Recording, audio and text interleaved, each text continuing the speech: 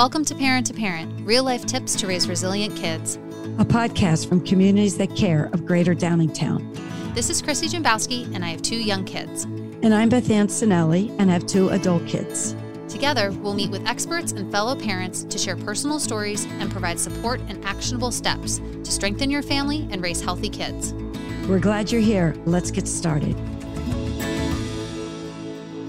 Welcome to Parent. This is Chrissy, and today I am so excited to have our CTC board member and also our parent-to-parent group facilitator, Carol Rothera, here with us today to tackle a question that seems to be a theme emerging.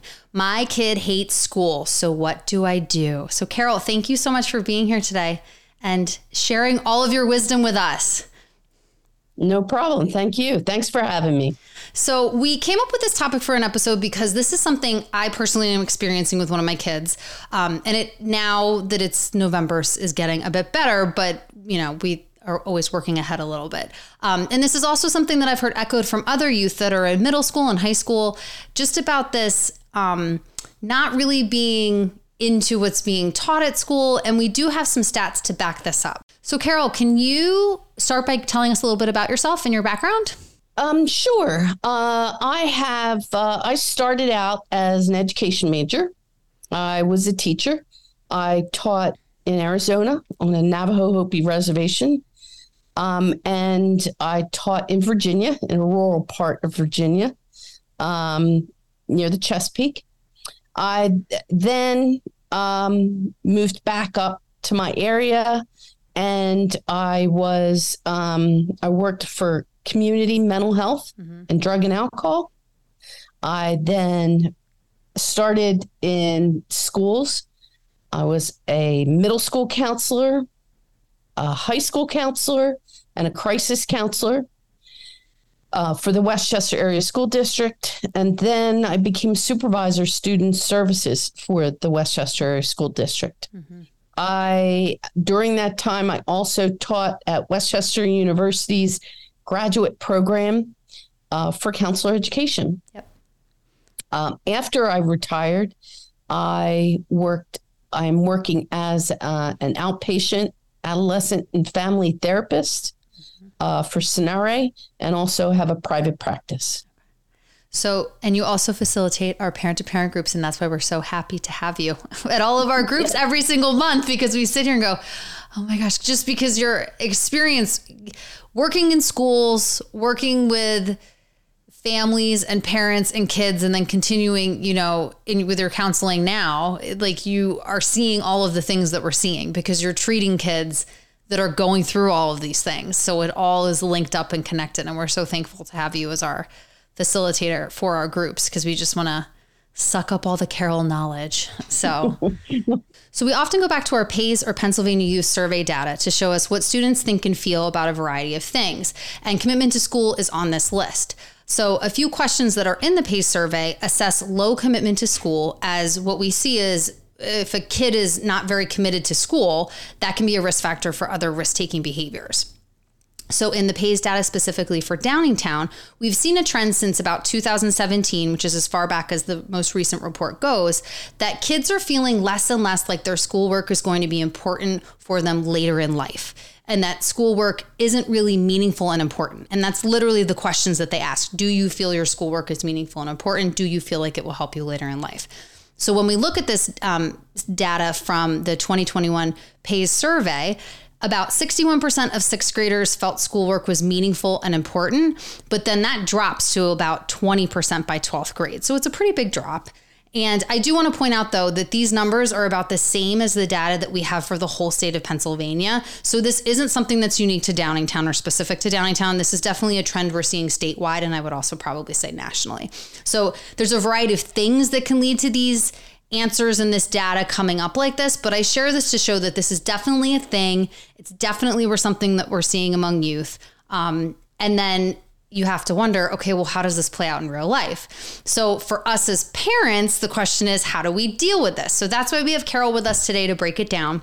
So I can speak to my own experience with one of my own kids where they are questioning the relevance of their schoolwork, saying things like, well, why does it matter for me to know, how many miles the sun is from the earth, like when I can just look that up. And there's a thing where I'm like, well, I can't really argue with you. That is true. You can just look that up. But there is an importance to knowing lots of these different things and having this knowledge. So I guess, Carol, a good place to start would be, my first question is, what might lead a kid who maybe previously was okay at school to not really wanting to be there? And in my case, this is true. This was a kid that up to probably through all of elementary school to up to third grade. And then in fourth grade started to not really be into it. And then starting this year in fifth grade was just like, I hate school and I don't know what to do. So what would maybe lead a kid to making this switch where they're floating along fine and then something turns?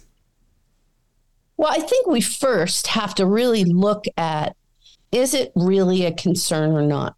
I mean, sometimes parents hear, oh, I hate school, and they jump to conclusions. Oh no, there's something wrong.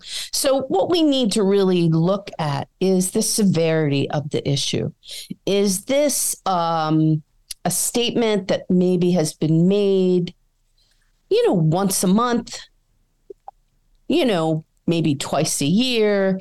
Is it something that, when you figure out why, it's because something occurred, then that's just, you just kind of say, yeah, I get it. Sometimes I don't want to go to work either, but we have to go to work. And you don't really focus in on that, right? Because we all have those feelings of just not wanting to do something once in a while. So really, as a parent, and I say that because it's important to kind of measure certain information and react accordingly. So if you're having a child that is making these kinds of statements, like, I don't want to go to school, is, having difficulty getting up in the morning and dragging their feet, I don't want to do, I don't like it, kind of this negative self-talk. And it's pretty consistent, meaning it's happening a couple times a week. And then it could be increasing to 3 times. It's occurring more frequently. What I want you to understand, when that occurs, that is a symptom of another issue. And that's what parents need to identify. It's not really, I dislike school. It is, something is bothering me. Something is affecting me. And it's at school and I'm uncomfortable and I don't want to go there. I want to avoid it so I don't have to feel that uncomfortable feeling. So really, it's an issue that has to really be investigated by the parent. So if you're in that circumstance, there are a variety of things you need to kind of rule out, so to speak, or ask questions about. So I'm going to talk about a couple of them because I think they're really important. One of the first concerns that come up when I was a counselor, I heard this more frequently, is it's usually like in 4th or 5th grade, or then when they get into high school, academics become more challenging. And the kids are starting to feel the pressure where I once can whip through my homework and whip through my tests, right? I don't necessarily have to study a whole lot or reread things. But what happens is it's starting to increase. That rigor is starting to increase. And then what happens is they get this feeling of, okay, something must be wrong, right? I'm not getting it. Am I stupid? That's what kids tell me. I must be stupid. That's because I'm not getting it. I hear that a lot. They're feeling that before they could answer all the questions that the teacher asks, and they would raise their hand. And now they're looking around and saying, wow, everybody's getting this, but I'm not. So they're starting to kind of feel isolated. They're feeling out of place. And really, you kind of have to assess, what kind of academic issue is this? Is it something they're not getting in a particular subject area? Is it, typically it's math or reading. They're not and remember as they get higher and they read out loud. So they're hearing other kids read and they're going, wow, boy, that he really reads well. And I don't read like that at all. So there could be that academic pressure that they're feeling displaced, right? I don't fit. And that could be a reason why they hate school. It can get overwhelming. So kids with those kinds of academic concerns are certainly something that can be looked at by the teacher. Usually teacher will identify like, well, they really struggle with their math tests or they really struggle with reading. And usually schools are good at being able to identify those areas of deficit. But your child may feel it before the school picks it up. That's yes, very much. Yeah. Yeah. So the other issue that could be going on, if there is something in your family that has occurred, and it's a lot of different things, like, has there been a loss of a pet? Has there been a loss of a grandparent or any other really close friend or relative? Have you moved? Those kinds of stressors, when children come to school, they think of those things and they worry. Their worries are, oh no, is this going to happen again? Right? They have that feeling of, if I'm away and not next to my mom and seeing my cat, and this whole thing's going to happen again, and it felt so horrible. So they feel like they need to be close because of the loss. So they haven't fully dealt with the loss. So they avoid going to school because it just doesn't feel right. You know, they need to be close to make sure everything's okay. They want that reassurance. Everything's going to be okay. Again, it's a lot has to do with their fears and their worries. So having big changes, you know, a divorce in the family is another really big change that could affect children not wanting to go to school. The third thing that I remember being a pretty significant red flag is friendship issues. And this is pretty consistent. And this is consistent K through 12, believe it or not, K through 12. Kids are in the same school most of the time, have close-knit groups. They become very close with those groups, and they, go throughout their school experience. And when something happens within that friend group, it can be very, very emotional for children because their friends are their support at school, right? You have their parents and their family, that's outside of school. But when they're in school, that's who they go to. And when that friendship group, and it could be a lot of different things that happen with the friend group, it could be two of their friends are arguing with each other, don't agree with each other, or they haven't been invited to parties, or they're trying to, especially in your upper fourth, fifth, and in middle school, that drama that happens, that, social drama that can really bring on a lot of turmoil for kids. And then rumors start and then it's always that whisper down the lane where that rumor gets distorted and magnified, and it becomes really awful for kids to not even want to show their face at school because they heard, something has been around the rumor mill about them that's so untrue, and it's hard for them to even walk in because it's not true. And they can't face it.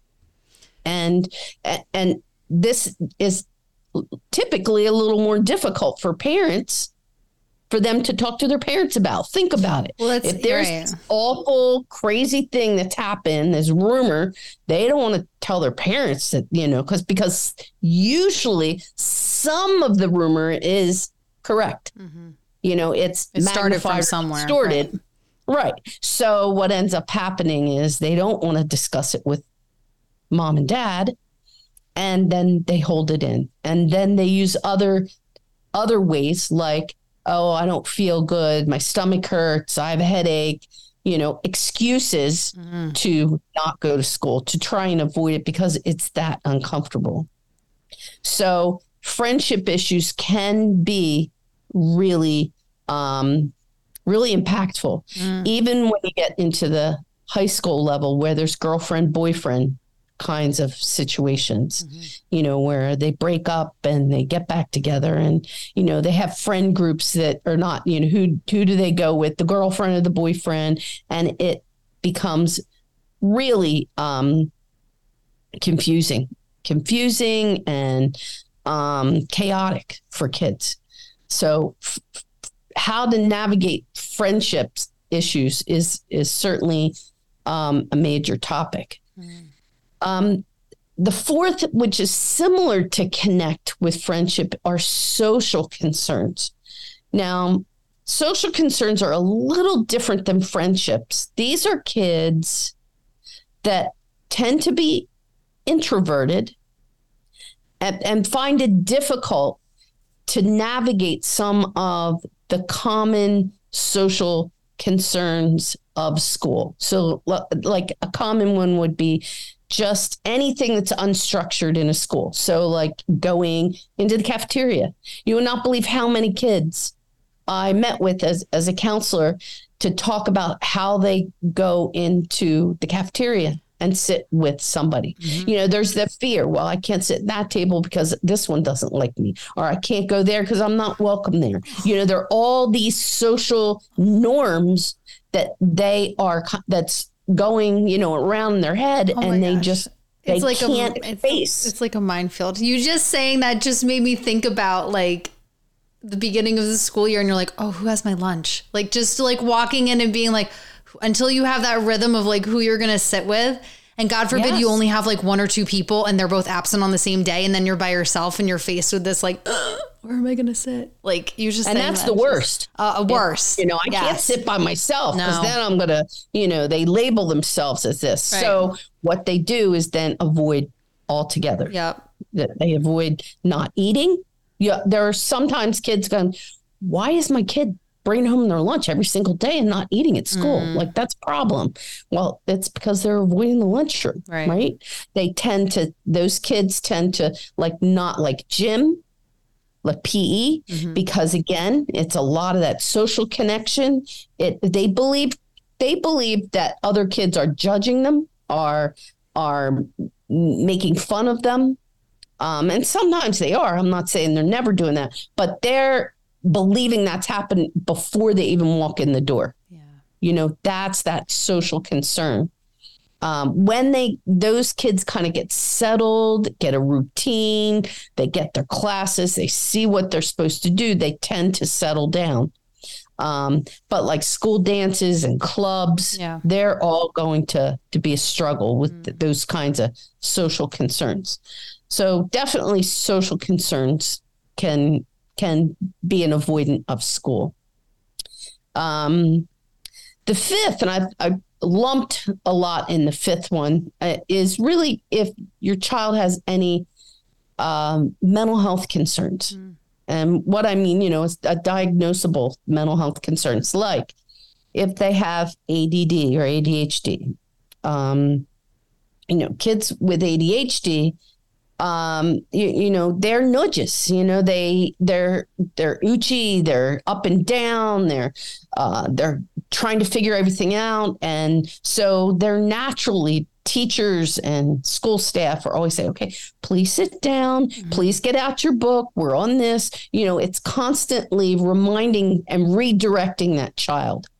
After a while of this redirecting and, it feels like it's like, I'm getting tired of being singled out all the time. Right. They get this kind of negative feeling of, I feel like I'm being picked on all the time. Right. And it's not necessarily picked on, but they are being redirected a lot because of that disability. They can see that everybody, hand in your homework, everybody's hand in the homework and they forgot it, right? Get out this and, oh no, I forgot that permission slip. Well, you can't go without the permission slip. So those kinds of behaviors that are part of their disability really makes them naturally not want to go to school because they feel uncomfortable. It feels like there's not a lot positive that is occurring in there.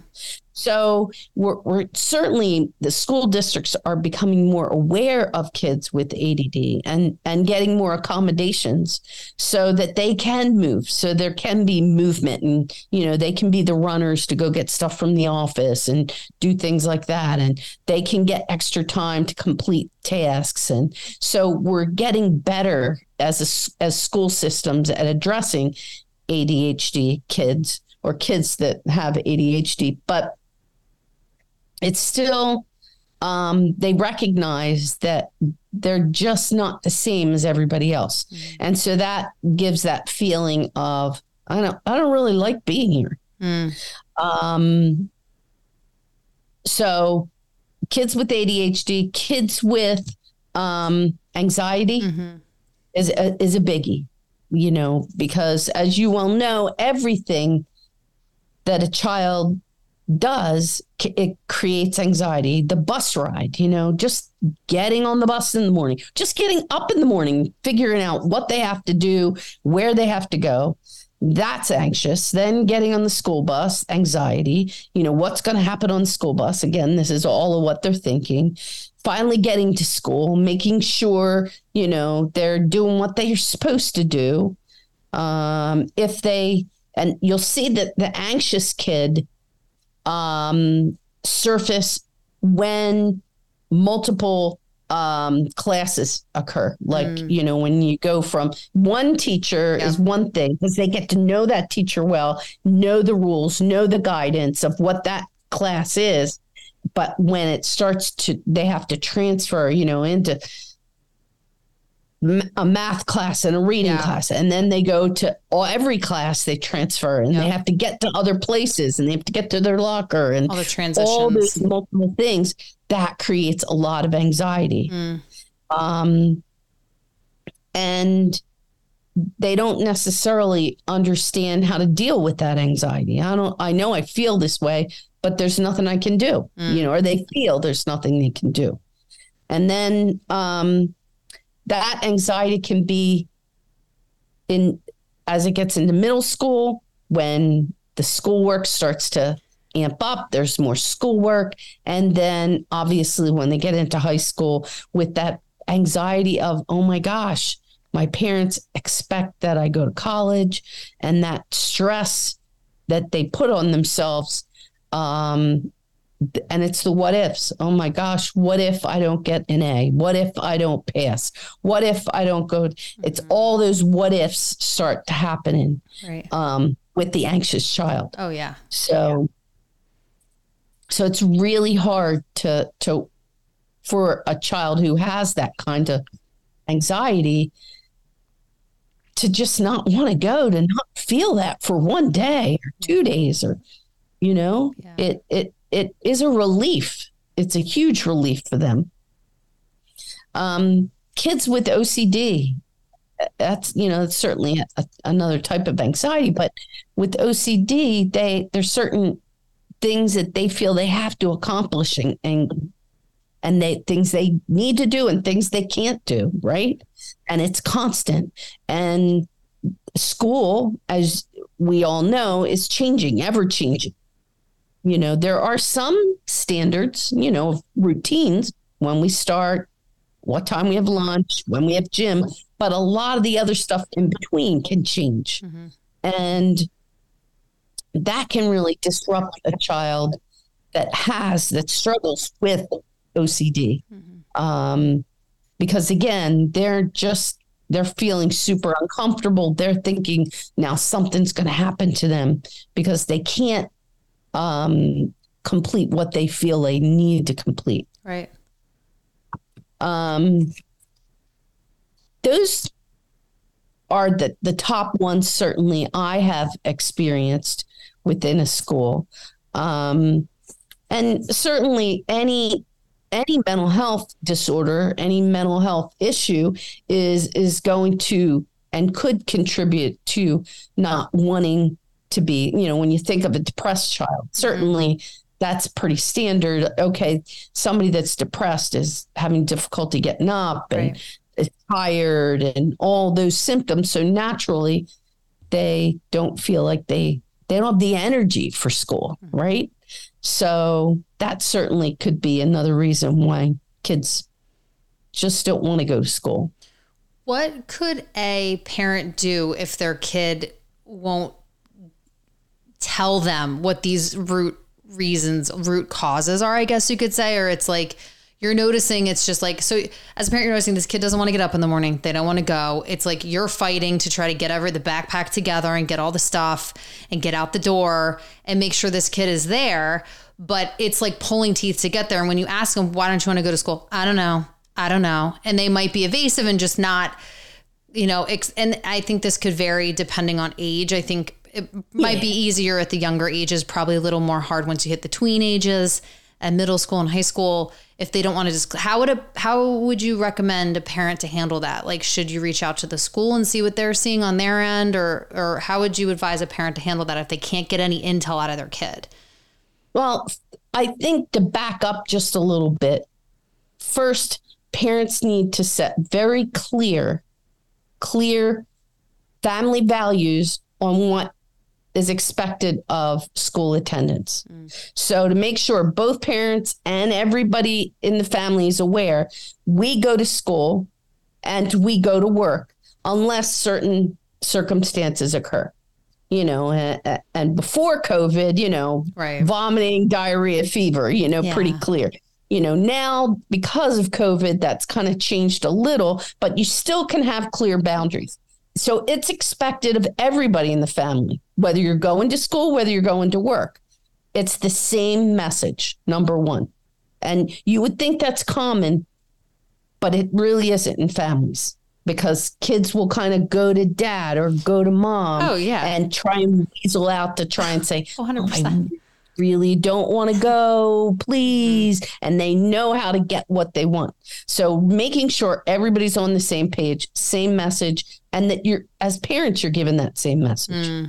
And as a part of that, why I say that is it's important that you model that too. If you're kind of, I think I'm just, everybody's getting ready for school, you're getting ready for work, and husband goes, I don't feel like going to work. I think I'm going to go golfing today. It's like, well, okay. What's the message you're giving, and that's okay if that's what you do once in a while and you're okay with your child doing the same. Again, you have to have that consistent message and modeling that message. Very important. You need to make sure that the routines are set up in the morning. Super important for kids with anxiety, OCD, with depression, with ADHD, even more so important with any of those kinds. You want to make sure everybody knows, okay, we get up an hour earlier. We get dressed, we wash our face and hands, we brush our teeth, we eat our breakfast and we brush our teeth. We make sure, our school works together. We kind of review the calendar. Is there anything important? We kind of have a process to the morning. That routine helps children get prepared for that day. If it's too chaotic in the morning, that's going to trigger a lot of those anxiety feelings, a lot of that uncomfortable, I don't know what's going on. If it's the same thing and consistent, it's going to feel right.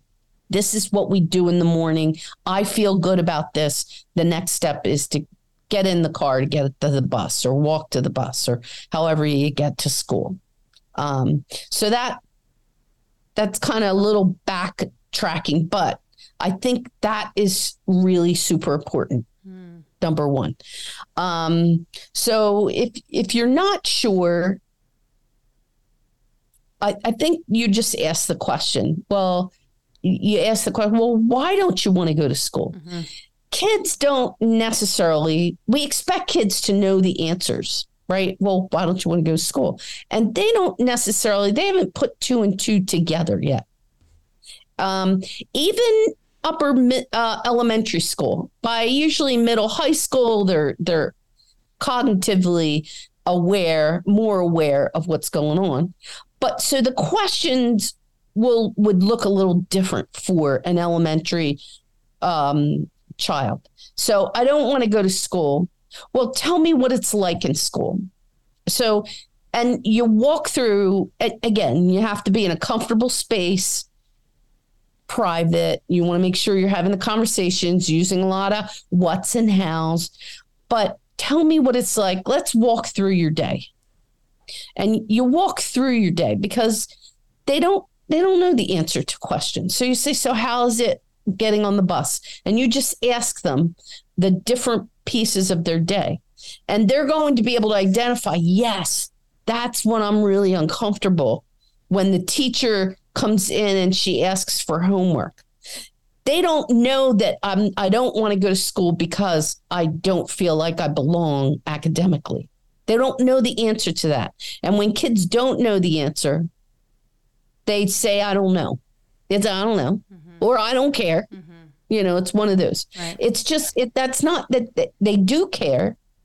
They just don't fully understand exactly what's going on. So as a parent, kind of dwindling down, what you're looking for is you're actually looking for triggers. What is triggering your child to be uncomfortable in that setting? So is it the lunchroom? Is it when homework's being passed out? Is it when there are friends in the class that are saying something? And when you start asking these questions and kind of going through their day, well, what is it like in gym? What is it like at a cafeteria? And you're then going to pick up, and they'll be able to identify the times that just aren't right. They don't feel right. They feel uncomfortable. Yeah. So it's really asking more directive kinds of questions. Having them explain what's going on that is uncomfortable. So asking the question, when do you feel this way? What is going on when that happens? So as a parent, you're able to kind of pick up where these areas or triggers are occurring. So you'll be able to pick up, oh, it's in the bus ride coming into school. There must be something going on. And then when you kind of get a target area, then you can kind of ask some more questions about that area so you get a better understanding. Is it always, at the beginning when the teachers are asking about homework or when the teacher's always asking questions, or is it lunchroom, when they're eating lunch? And they'll be able to identify that when they're uncomfortable. It's just they don't fully get why they want to avoid school. They know it's uncomfortable. It's not what they want. Right. They're not enjoying not having fun at school like they used to when they're, younger. Yeah. When the stress was a little different. Okay, we are going to take a quick break, and when we come back, Carol's going to continue to give us other tips on how to deal when your kid does not want to go to school. So we'll be right back. Hey, Chrissy, how are you? Hi, Cheryl. Oh my gosh, I can't wait for the parent-to-parent groups to start up again. I'm excited to see everyone. I know, me too. Almost everyone that attended in the spring said they would be returning too. So what are some of the topics this year? We have some really good ones planned. Our topics include sibling dynamics, family culture, balancing the busy, and more. I'm sure it will inspire some great conversations. And it's still every month starting in October, right? Yes, each group meets once per month from October to May. Okay, where do I go to register? I need to do this right now, so each session is on my calendar. Go to dtownctc.org and click the Parent to Parent tab. If you select groups, you'll find the details. Perfect. I'm registering right now. I can't wait to see everyone. Me too. I'll see you real soon. So we're back. So Carol, so you shared having expectations as a family, having a routine in the morning.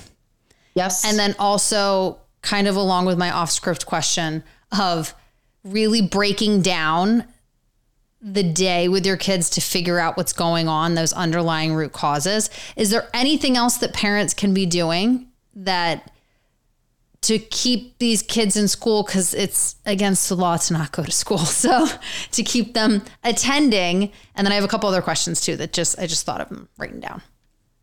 That's okay. So if you go through this process and you're identifying, areas of concerns, if it's a lunchroom or whatever it is, then that's when you would say, okay, I think I know what could be happening. Let's get your dad or mom, get mom, and let's talk together about how we can solve this dilemma together. You want to show that you're a team, right? Your child is part of a family, a part of the team, and you're there to support him. He needs or she needs to be part of the solution. So, yes, we've identified that there is an issue in the cafeteria with their friend group. Okay, so that is the dilemma, right? That's the problem. So both parents come together with child and say, okay, well, let's think of ways that we could potentially resolve the issue. Can we get out and not go into the cafeteria? No, because you have to eat, right? Could you sit in another table? So you're going to brainstorm together and really kind of brainstorm all possibilities. You're not going to say, oh, that's not a good one or that's not. You want to really think outside the box sometimes because you'll be surprised at some of the solutions that could come up by just thinking of all the possibilities to potentially resolve the conflict. So what you're doing is you are showing your child that, wow, when we have a problem, we can work together and use a method in order to solve it together. It's okay if I get support to help solve my problems. That's a super important life skill that kids need. And as they get older, they'll need it even more, right? So it's being able to brainstorm. And then the second piece, after you brainstorm, kind of looking at all those ideas. And let's just go through them and say, is it possible or is it not?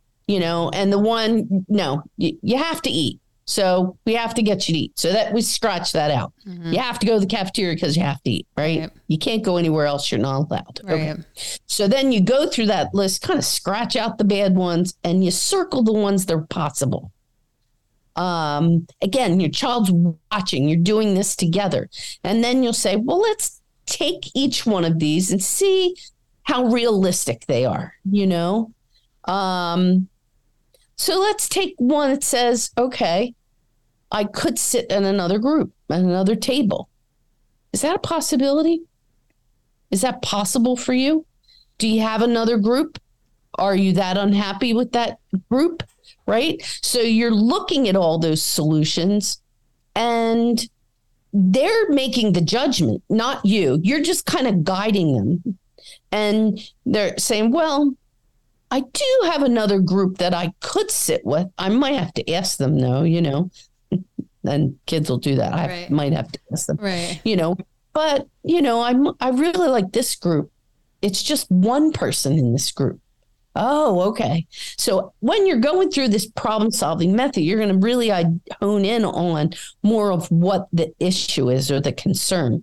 The other typical issue I talked about is bullying is another really big one. Why kids don't want to come to school. They feel like they're being bullied, or they are being bullied. Right. So you'll be able to pick that up as you narrow down this solution. Now, you then say to your child, okay, well, tomorrow at school, why don't you try this one out? Let's try this one. Just one of them.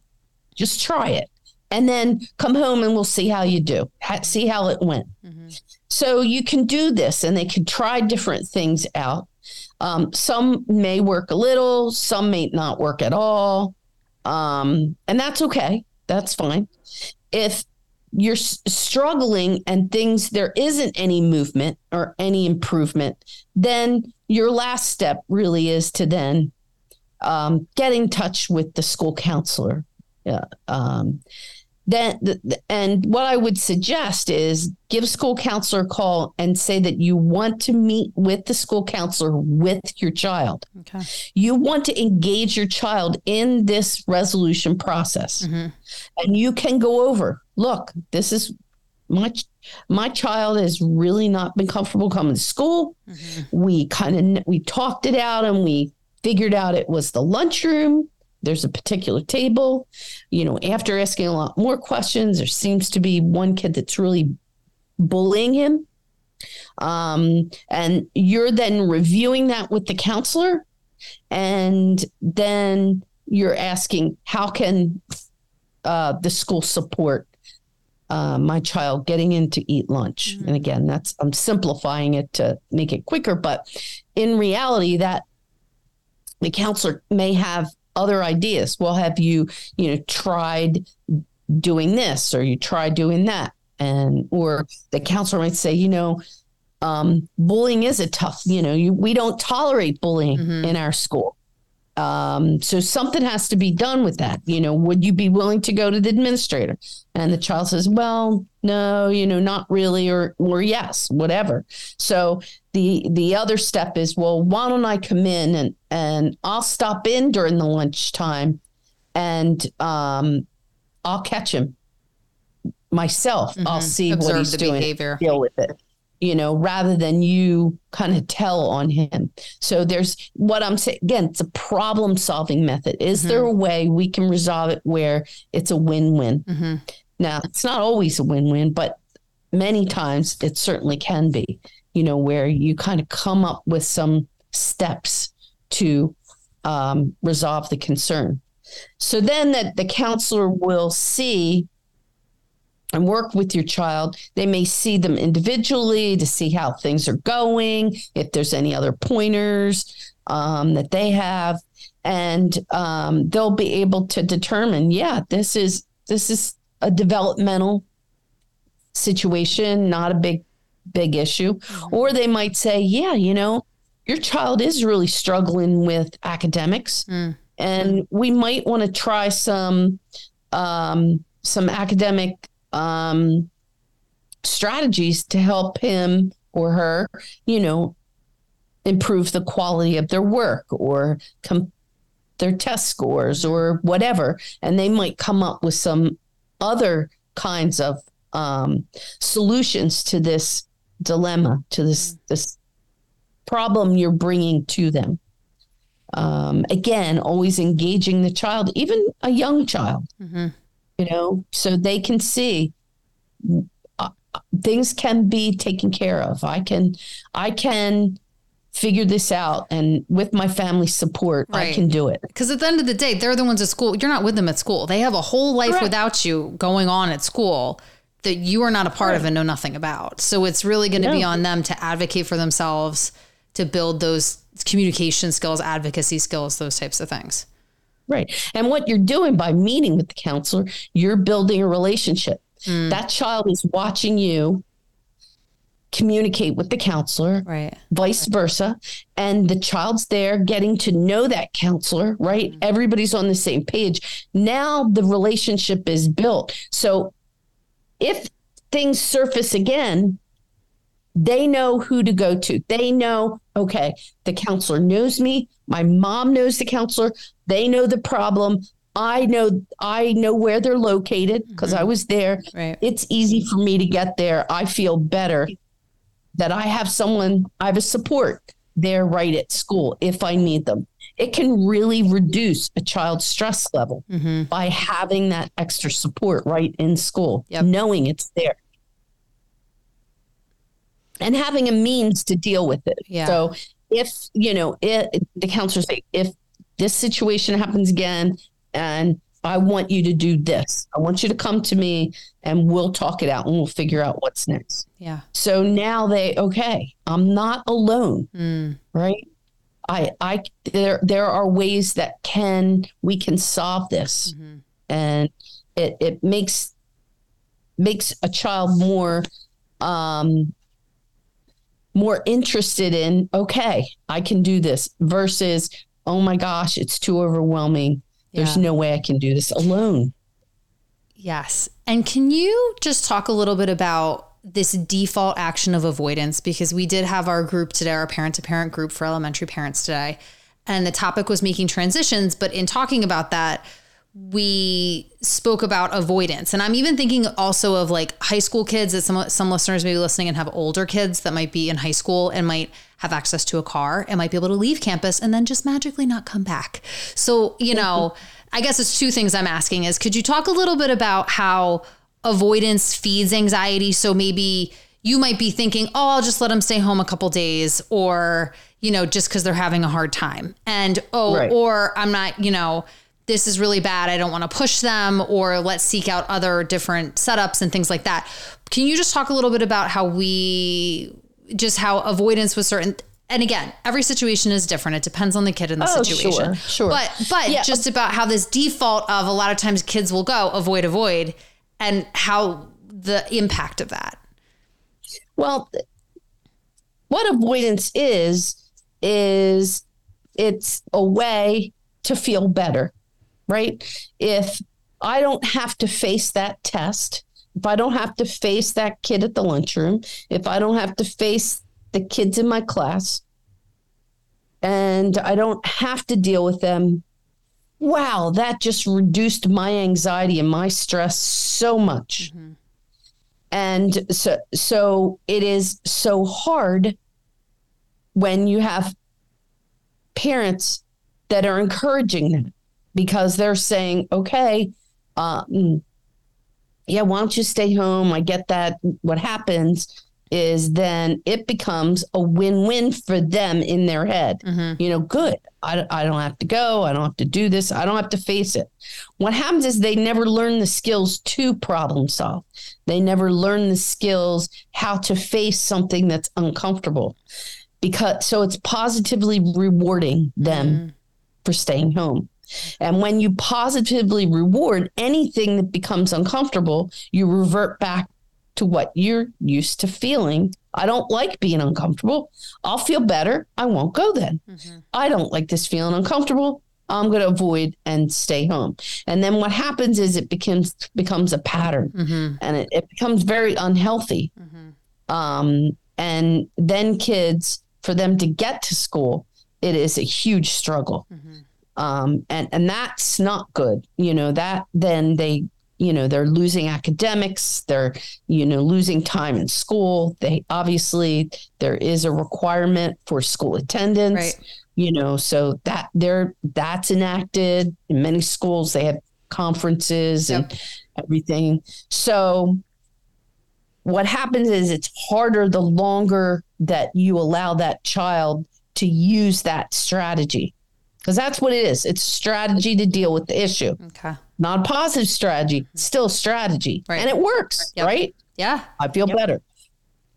But the longer you let it go, the harder it is to get back in the swing of things, because then they're going into the situation with only one strategy, which was avoidance, and they can't use that strategy. Right. So they're really up the creek. So it's really super panicky and uncomfortable. And I do want to go back and ask, because you were saying how, especially for younger kids, how when they're moving up in grades, like from lower to upper elementary, how the coursework, because I've seen this with my kid, the coursework gets harder. And it's like before, when they weren't getting letter grades, they were getting like numbers, right, to assess them. And like, they were able to kind of skate by. It's like, do the homework, you do stuff, homework's not that bad. And you know, you can get done with the work pretty easily. Like nothing was super challenging. And then all of a sudden they get to 4th grade and then 5th grade and the math is becoming more complex, and just the coursework, it's a little more focused and it's heavier on coursework. And then how do you support a kid that is going through this, but also has very low frustration tolerance? So for example, I have a kid who will be working on something, and if they don't understand the concept right away or get things wrong right away, or get things wrong and have to go back and check things and fix things, it's like, they're just like, I shouldn't even bother trying to do any of this anyway. They just cannot they cannot fathom the fact that they don't understand things right away, that it takes effort. It's kind of, and I feel like it's kind of like this thing that I heard, like growth mindset versus fixed mindset. So it's like that fixed mindset of like, I'm so stupid, I'm never going to get this. Like, right. What are just a couple of tips or like kind of things to say like to a kid that might be struggling with this? Well, I think the first thing is to really identify when those circumstances occur, really what's really going on. Like they say the same things, like, I don't care, I'm stupid. Mm-hmm. So kind of really figuring out, well, wait a minute, what's really going on? You were doing your math problem. What is that? You know, what got you upset? Mm-hmm. And trying to figure out that a lot of times when those types of things happen, there are emotions behind it. And it could be that, you know, I'm not getting the math work as quickly as the kid next to me, or, you know, I'm feeling a certain way. You know, it's trying to kind of get a little deeper rather than just that instant I'm stupid kind of thing. Right. And really narrowing that down and really being able to identify, you know, everybody, even the guy next to you, they don't get all the subjects all the time. You know, we're all different. We're all have our strengths and our weaknesses, and having them realize that everybody has things they're good at, and then there are things they're challenged with, or things they need to work on. And that's how we're made up. And they have it good because they've identified those things they're worried about, you know, they're challenged with. So being able to say, now you know that is an area that you are not understanding, we can work a little harder in that area so that you can feel that you can do the math. But having them realize, and because a lot of kids, especially in elementary, and then when that upper elementary, they're starting to socially develop, where before they think so much of themselves and they're so in their own little world, like 4th and 5th grade, they're starting to notice other people around them, other families, and what other families are doing, and what other kids are doing. They begin to notice that. It's like, well, wait a minute. Is this good? Is that good? Am I that? Am I fitting in here? So they're trying to kind of fit them in to kind of make sense of the social norms and social expectations. And they need to understand that, yes, as you get older, schoolwork becomes a little more challenging each year, but there are ways that you can work at organizing yourself and studying and practicing that will make that easier in the long run. So they know there is a way that they can cope with that, is really what I'm saying. Mm-hmm. Okay. If that makes sense. It does. It's just being more, it's the hard thing of like not being a helicopter parent, but also you have to stay involved, because otherwise they'll just be like, whatever, I don't care. I'm just going to turn this in. I don't care if it's wrong. I just want to get done with it. Yeah. Like I have a kid that's like hates it and rushes through the work and doesn't check it and gets things wrong. And then when you go back and say, oh, you have to come back, let's just fix, I see what you did here. And then it like falls apart because it's like, why do I have to do this again? And it's like, well, because you didn't go, you rushed through it because you just want to be like, I just want to be done with it because you hate it so much. And so. Yeah, you want to try and stay away from, like you said, the kind of the helicopter parents. That can be really damaging to a kid academically and socially. So having them gain those independent skills, like let's take your homework as an example. Kids, even, 3rd, 4th, 5th grade, they know they have certain homework that's due. And the schools now have all kinds of systems that track everything they do and every, if they didn't hand things in or what grade they got or, so there's systems. And what we find is parents are super focused on that. And that's what they do. They come back and they say, oh, I looked at your Schoology page or whatever the systems used in that school. And they say, you didn't hand in this English paper and you didn't do this and you did. So it's a constant, and parents are doing it not to be mean. Of course, they're trying to remind. That's what parents say. Well, I'm just trying to remind them. But what happens is that gives the message to kids that you don't trust me. I can't do it. It just reinforces that negative feeling.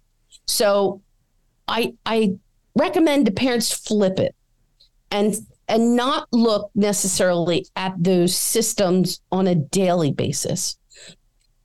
Let your child know that you're not looking at those systems on a daily basis. Let's say you will sit with them once a week. So one time a week. At the end of the week, usually on a Saturday when you have time, right? Everything's not rushed.